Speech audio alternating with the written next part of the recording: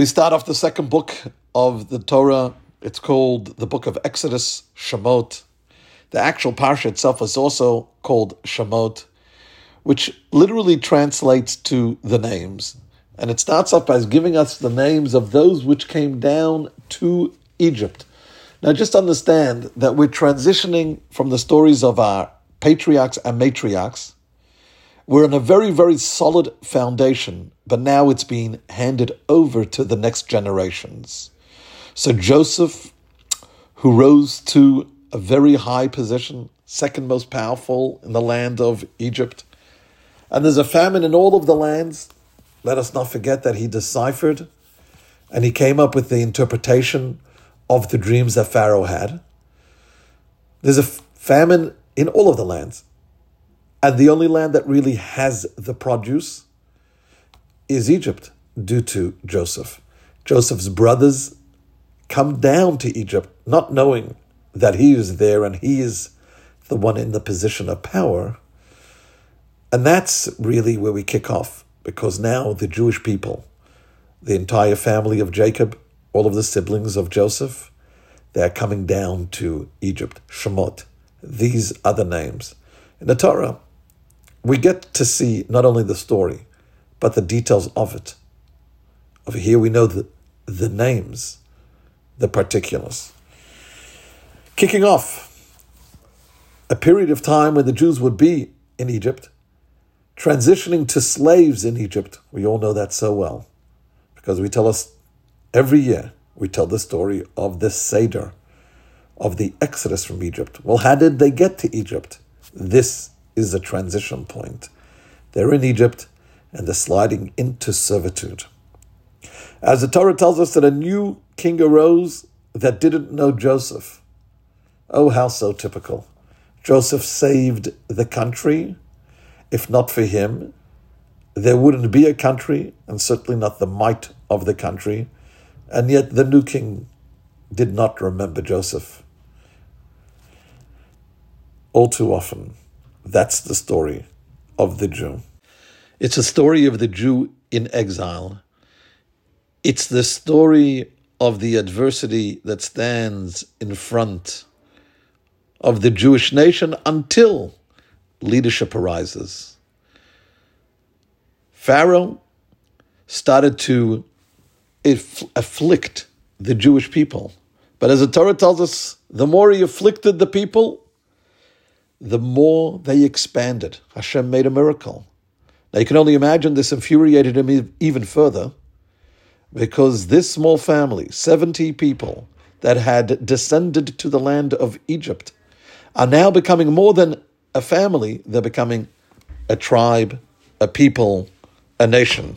And Pharaoh sees, or is advised by his stargazers, by those around him that could see the future, that someone would be born who would become their savior, to take them out of the land of Egypt.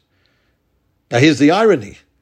You don't want them in the land of Egypt because they pose a challenge to you, the Jewish nation, and yet at the same time, you don't want them to leave.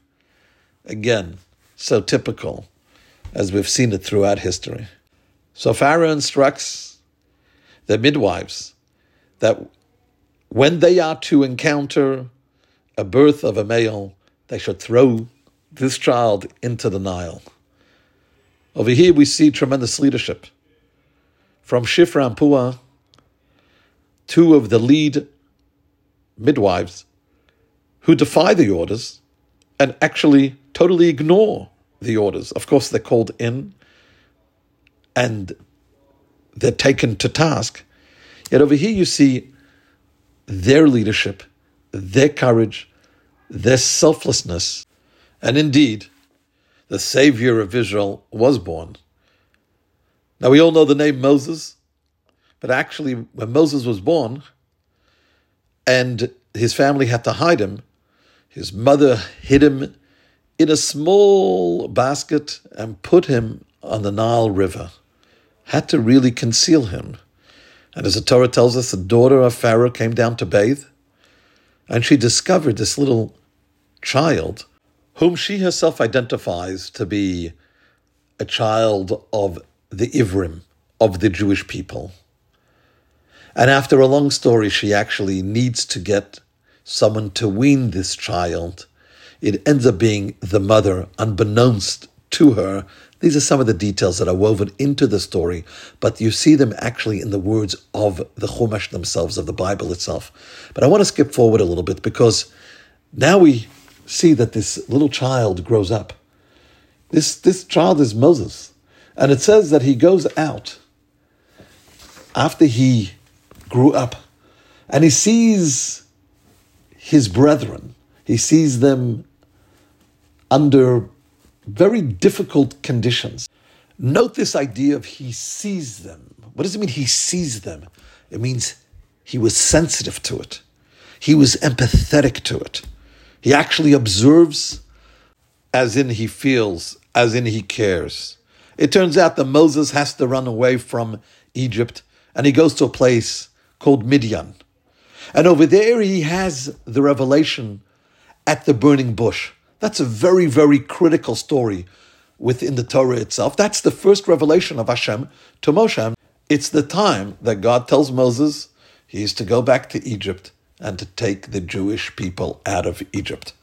Indeed, once again, we see the sensitivity of Moshe Rabbeinu. Firstly, this whole revelation at the burning bush, by the words of the Torah, is very clear that Moses notices that something is awry, something is different. He said, oh, let me turn to see, to observe.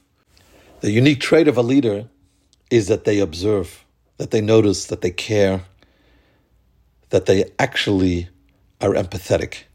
Moshe Rabbeinu had all these qualities, and we know he was the greatest leader of the Jewish people, faithful, took them out of Egypt, 40 years wandering around the desert.